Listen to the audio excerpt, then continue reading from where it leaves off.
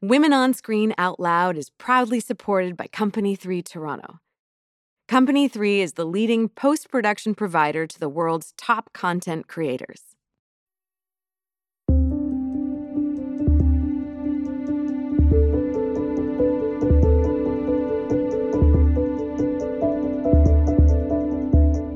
Welcome to Women on Screen Out Loud, giving a platform to women in the film industry who challenge, motivate, and inspire on all sides of the camera. We are your hosts, Lara Jean Korostecki and Jennifer Pogue.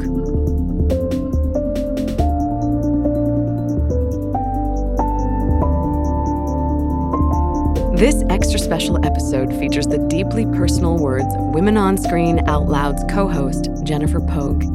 In her essay, My Life is a Movie, actor and producer Jen speaks to her experience with a side-swiping stage 4 breast cancer diagnosis in February of 2021, and how it affected her outlook on life and her relationship to her career.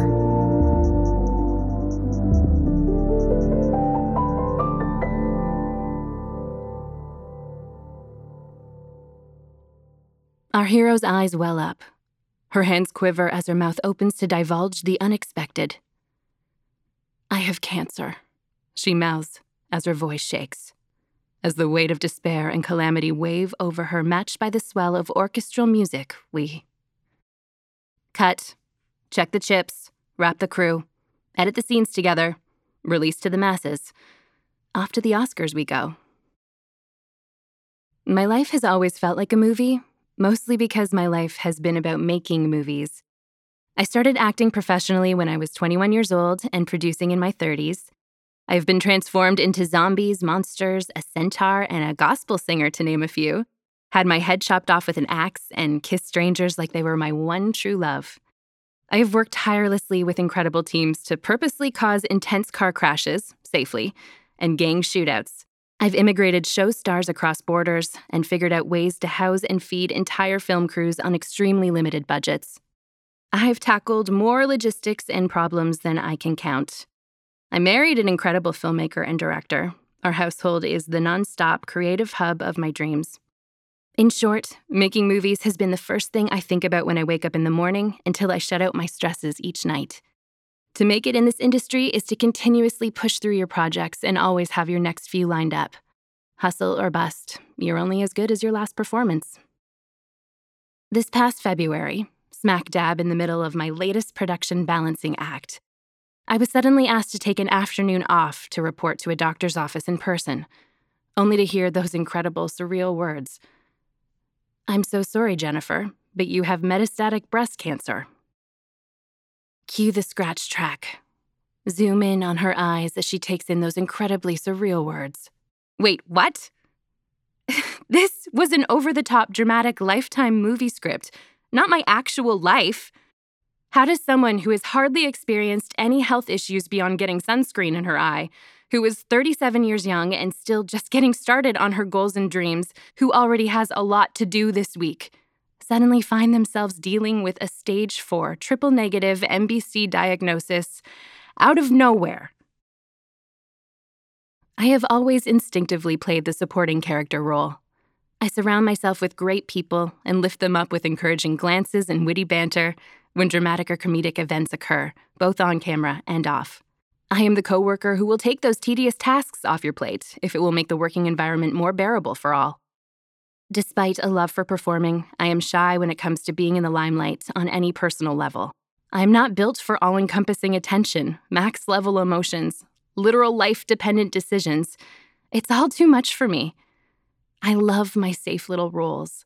Supporting characters are vital. They add depth to the story and enhance the main character's experience, advancing the tale for all. But when the supporting character's stakes surpass the expected, the story structure inevitably fails. So here I find myself now, leading lady front and center in my life story against my own will. The most gripping stakes that could possibly have been presented, far beyond the comfort of my roles and duties. In most scenarios, this would be the act where a bucket list is composed and fulfilled, where the trip of a lifetime is planned for those remaining months, where I let go of all my fears and do the unthinkable. Quit my taxing office job and tell my power-tripping boss where to stick it. Seek out a requited lover and admit those things I couldn't in the past. Rob a bank just for the rush of it. Move to a rainforest to live with a cancer-curing shaman by eating nothing but tree fungus. Nothing to lose. So many places to go.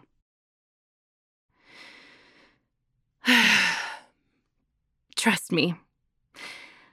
I wish we were in a dark theater, with our phones set to silent, drowning in layered buttered popcorn. A temporary escape from self-imposed surface stresses. But unfortunately, this is real life. And no conventional mainstream plot points can actually prepare you for a diagnosis like this or tell you any right way to handle it. No one is promised a tomorrow, sure, but having these sudden uncertainties and timelines blindingly shine directly on you is absolutely agonizing. My mantra for any unpleasant task or project may be, the best way out is through, but living my full life is a very big project that I am not eager to get through or move on from in any shape or form. Close in on our heroine. We hear her take a deep breath. Steady and calm. A small twinkle forms in the corner of her eyes as we zoom out, taking in her determined stance. For the first time in as long as I can remember, I push my career-driven mind to the back and give my heart the driver's seat. It steers me towards soaking in the real moments, not the movies. It coaxes me to give my energy to what truly fills my cup, instead of my resume. To prioritize lazy Sunday cuddles with my husband and dog, rather than application deadlines. To say yes to that road trip with my girlfriends, instead of worrying about potential scheduling conflicts if I get that callback audition or not. Heartwarming family potlucks over awkward show-face schmoozy events. To go slow and soak in those sunsets and summer nights. Surviving this current state of emotional turbulence is about being truly present and focusing on the small, short-term pictures instead of a conclusion for that very big one. I don't care about getting ahead any longer. I just want to be here, right now, and savor the simplest moments of this sweet life I've built up to now. Day by day, minute by minute, before those end credits inevitably roll.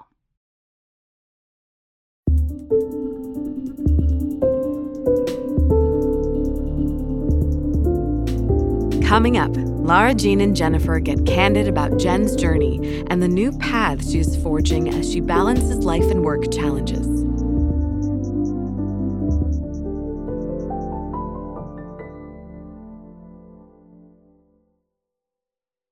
Hi, I'm Lara Jean Korostecki, and I am here with Jennifer Pogue. Hi.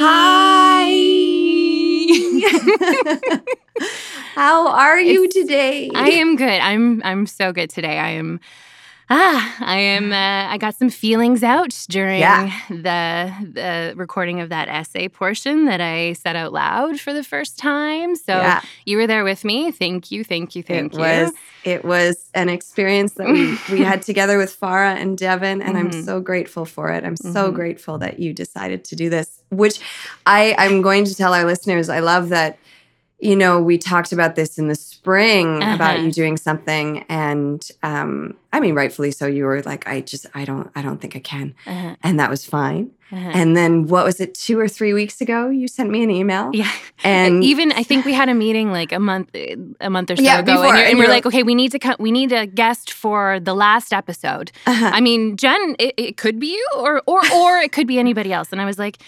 I'm still, and I think 2 days later I sent you my essay, and I'm like, okay, fine, let's do this. Your essay, which is being published. Correct? Yeah, it is. So I want to say, Women on Screen Out Loud absolutely inspired me to write it, but however, the final push was. I ended up taking a sort of a writing through cancer course. It was just like a one-day thing through this incredible magazine called Wildfire Breast Cancer Magazine. It's a magazine that is for young women in particular that are going through all stages of breast cancer. And they're putting out an issue in October of 2021. Yeah, specifically for people with metastatic breast cancer. And they'd put out a call for people to submit essays. And I saw it and I was like, okay, I'm going to do it. That's a good, like, deadlines are good. Okay, I'm going to do it. I'm going to write something. And then I didn't. And then they put out a call as being like, we're having an extended deadline. And I'm like, okay, fine. That's my final call. And like LJ just kept saying, write something, right? I'm like, fine, I'm just going to do it. And so I did it in like a night. I stewed on it for a while. And then I just Well, I remember I got that email and you were like, I wrote this thing. It's due tonight. So if you have any time to read this and edit it for me, please and thank you. Yes. To which my email response was, here's my edit suggestions. And by the way, you're doing our 12th episode. Yeah, pretty much. Thank you so much for your suggestions. You're a wonderful editor. She's wonderful. No. Jen is, anyway, we could just, we'll move on from the Love Fest a little bit because there's going to be plenty of Love Fest here. Okay. For those listeners who don't follow you online, your social media profiles have been such vulnerable and brave reflections of your experience so far with this diagnosis and the journey of your treatment. And you talk in your essay about instinctively playing the supporting character, yet because of these reflections, you very much become this inspirational leading lady. And, you know, cancer, I know, is such a deeply personal journey, and what people want or don't want to share is every degree of okay. And you've decided to share in this way. What brought you there to being this open? Yeah,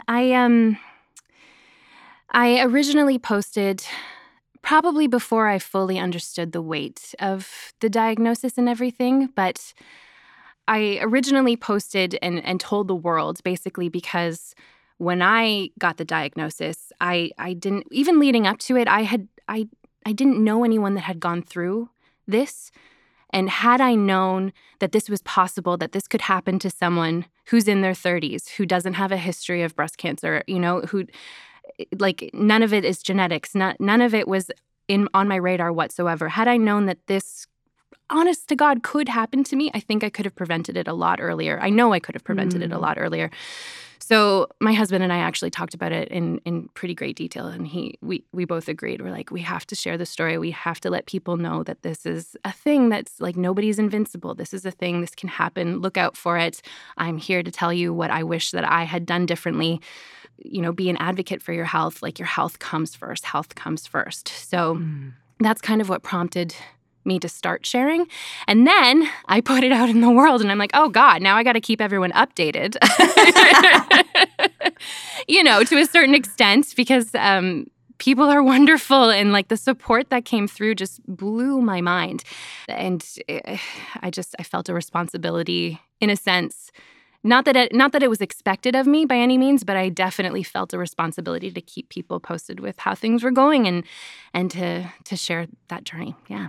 Oh, you're such a brilliant writer. I remember that first email before you went onto social media that you just sent out to all of the intimates. And in that email, Jen did this beautiful offer where she said, you know, feel free to share. And I ended up sending that not only to my parents, of course, who know you, but to my mother, a friend who had breast cancer years ago, and another friend who is undergoing a similar trial to what you're in, that wonderful trial that you're a part of, for her own stage 4. And she's been managing it so well for many years now as well. So the stories, from sharing the stories of hope that came my way, like the one that you shared with me that you just mentioned, that was the ticket. Like, that's what I need. That's what I needed in that moment, because there's only so much doctor talk you can hear, and, you know, statistics and certain things. So I was like, just give me the good stories. Are there any good stories out there? And I had to dig for them, but I found some, and that's what I needed right then and there for sure.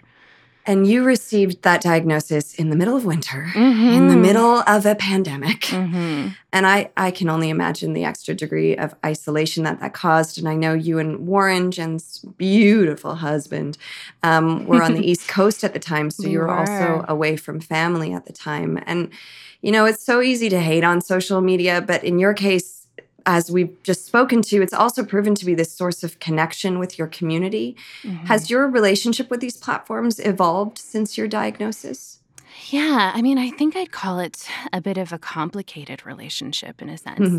In some ways, like I just mentioned, the amount of support that came my way from places I did not expect it was so beautiful. Also really overwhelming at times, and I had to just shut it out at times as well because it's tough to manage people's emotions on top of your own emotions, which something like this triggers a lot in a lot of people for sure.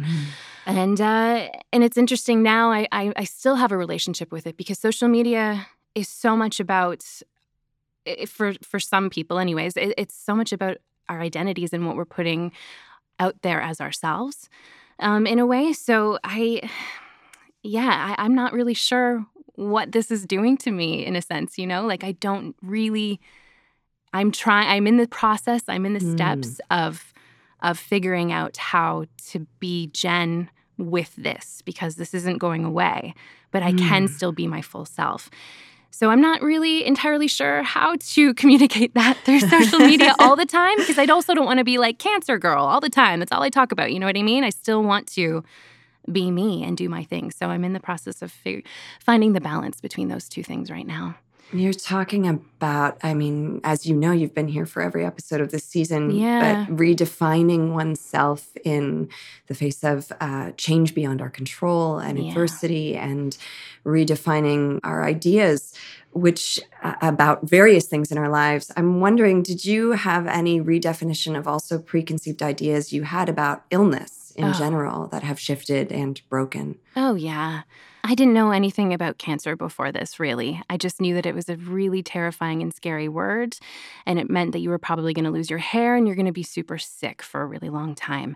And a lot of that was sort of I wasn't alone in that because that was a lot of other people's preconceived notions as well. The amount of, little caps that were sent to me, which is so sweet, and nausea pills and things and teas and special teas for feeling super sick and like having diarrhea and all these like symptoms that we associate with cancer and chemotherapy and things like that. It almost made me expect to go through all this, and then it was almost more of a shock when I actually didn't go through all of this. And that's kind of a message that I want to tell people that might find themselves in this moment. Like science has come so far, everybody, and let's not expect to necessarily be super, super ill. And we can live with these things because I was shook, and I know people have had their horrible experiences, and I still might go through this again in the future. I'm not saying I'm not, but so far this year, it's surprisingly been pretty manageable, I think, for me. And if that's a beacon of hope for someone that finds themselves facing this diagnosis, then I'm going to offer that, Like I've been riding my bike to chemotherapy and back. That's pretty cool. And I don't know if I'll be able to do that forever. And I wasn't able to do it in the beginning, but yeah, that's where I've been lately. I remember you also, was it in March when you ran? How much did you run in March? This is before treatment, This is right before treatment. I had this horrible 5-week period of waiting. So I just started jogging. I hate jogging, but I just... I did 50K in the month of March. It's insane. So good. And I'm jogging again. I know. Yeah, I've almost hit 25 for the month of September. I started at the beginning. I'm like, can I still jog? Can I? It turns out I can. So, yeah, just got to keep going. You're talking about you're being such an inspiration and comfort to others. And you've given this gift of honesty and strength to so many people over the last 8 months. So who are your inspirations and comfort, and who do you lean on? Because you can't always manage other people's emotions, as you say. So where do you get your help from?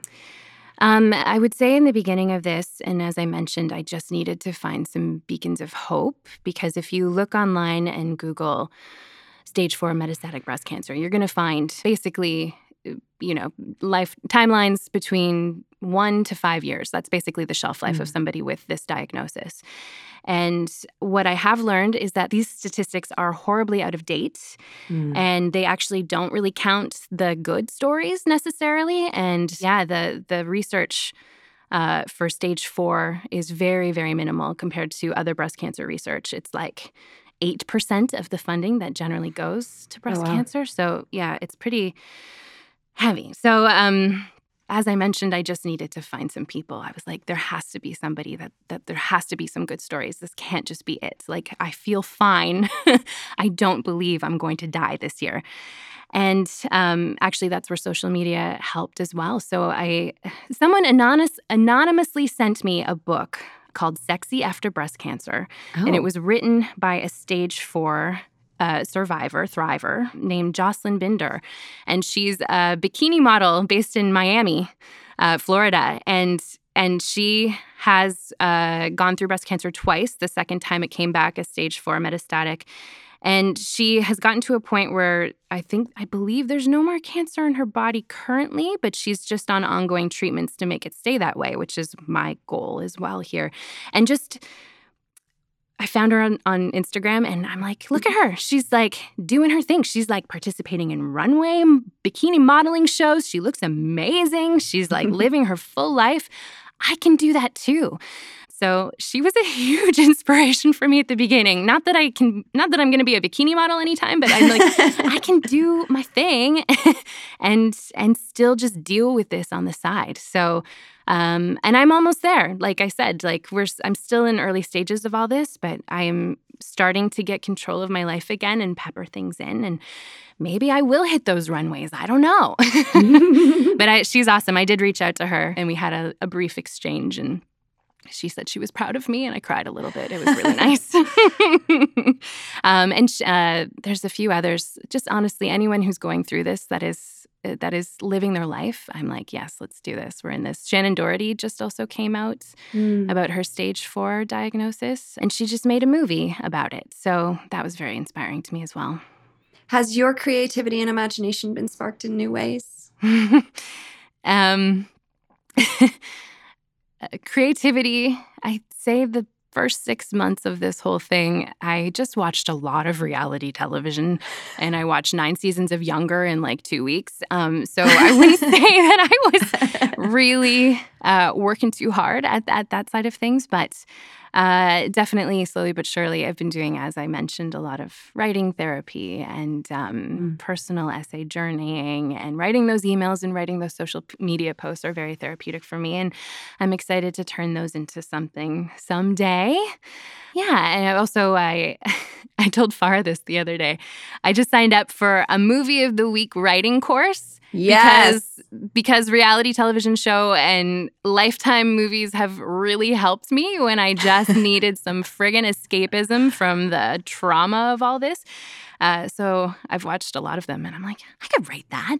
Yeah, you could. So I haven't written it yet, but I'm enrolled in a course, and I have an idea outline, and we'll go from there. So, hey, maybe I'll be your next MOW writer. Hey. You can be the star, LJ. I will happily star in anything you write. Yeah. You're talking about self-care practices too, and being your own best friend in a lot of ways. And sometimes being your own best friend means saying, we're going to watch these MOWs and we're going to watch this reality TV, because that's what we can do today. What other kind of new practices have you integrated into your life now, even if they're just like super simple?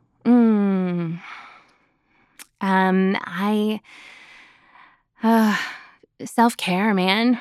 I don't think I really knew what self-care was before this, and before I was given the opportunity to make that my full-time job, which has been this year.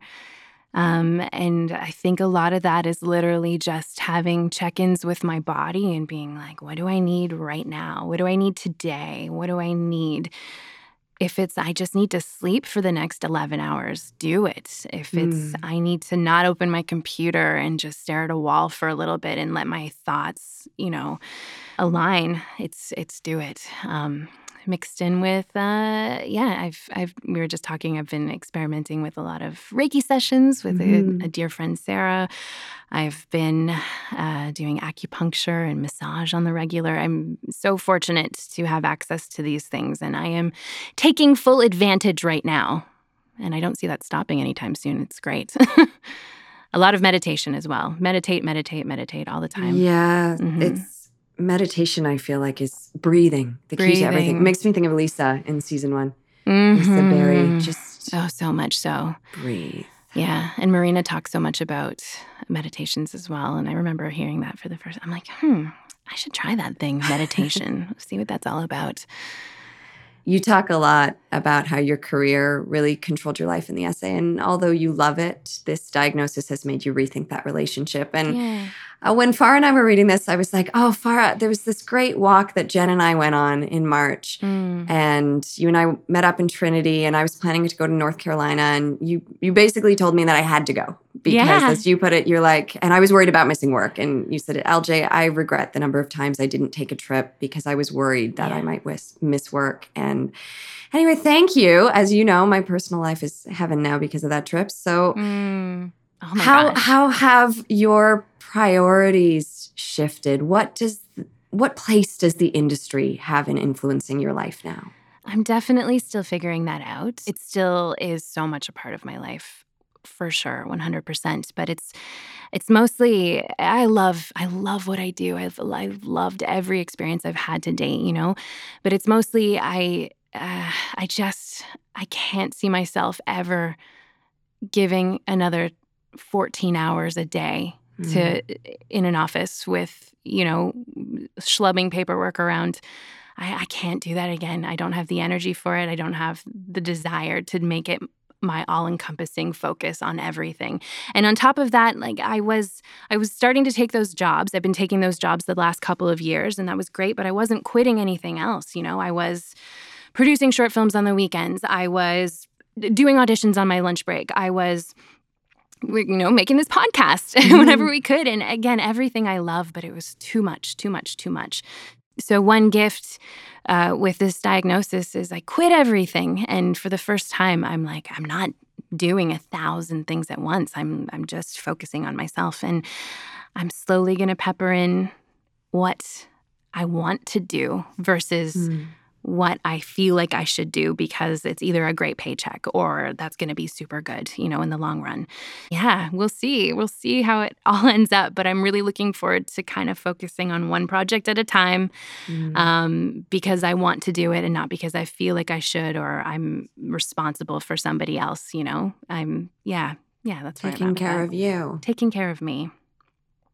Your mantra that you said was the best way out is through, and that's a truism, but in this situation, obviously one that's harder. So what mantras are you living by now? You know, it's funny. My friend Adam gave me that mantra and actually printed it out on a T-shirt and gave it to me.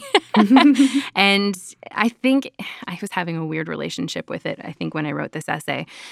It still very much is a top one for me because, you know, the whole thing is hard, but it helps me through the little bits, you know. It's like, okay, just get through this doctor appointment. Okay, just get through this treatment day, and then you can go home and you can have your ice cream and you can watch You're Younger. You know, so I still got to give props and credit to that one for sure. But yeah, other than that, I'm practicing a lot of, you know, I am healed, I am healing, I am healed, I am living a full life, I am. Those are the mantras. But I still got to give props too. Best way out is through. It's true. Just got to get through those tough ones. Yeah. If you could leave our audience with one thing about your experience, I mean, you've already shared so much, but the most important thing in this moment here today that you feel you want people to know, what would it be? Don't wait. Don't wait to do what you know you want to do and to get what you really want. I have waited. I never would have enough money to do that thing, you know. I didn't have enough time to go on that trip. I didn't have enough, but there's a way to do almost anything if you want it. So don't wait. There will never be a right time. Just go for it now.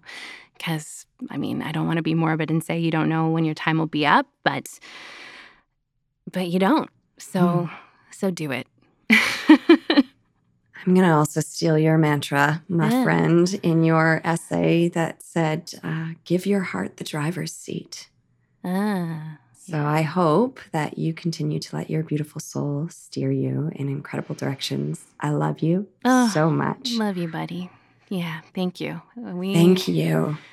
My heart is telling me that I'm still here for a really long time. So yeah, there's still a lot of fun to be had, and there's definitely ice cream cake awaiting our 100th episode of this podcast. So let's keep trucking on. Yeah. All right. Cool. Love you. Love you. Thanks, Devin.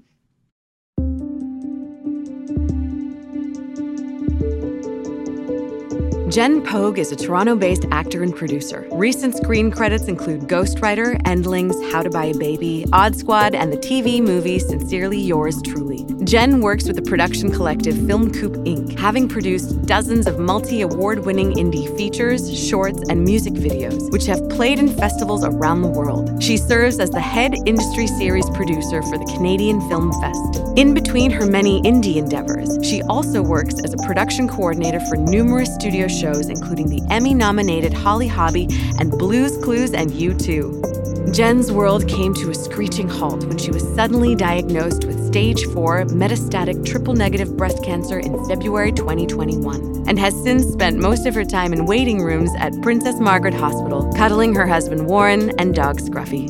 Thank you, Jen, for joining us at Company 3 Toronto. Be sure to check out future episodes of Women on Screen Out Loud wherever you get your podcasts, and check out upcoming events and initiatives from Women on Screen at womenonscreen.ca.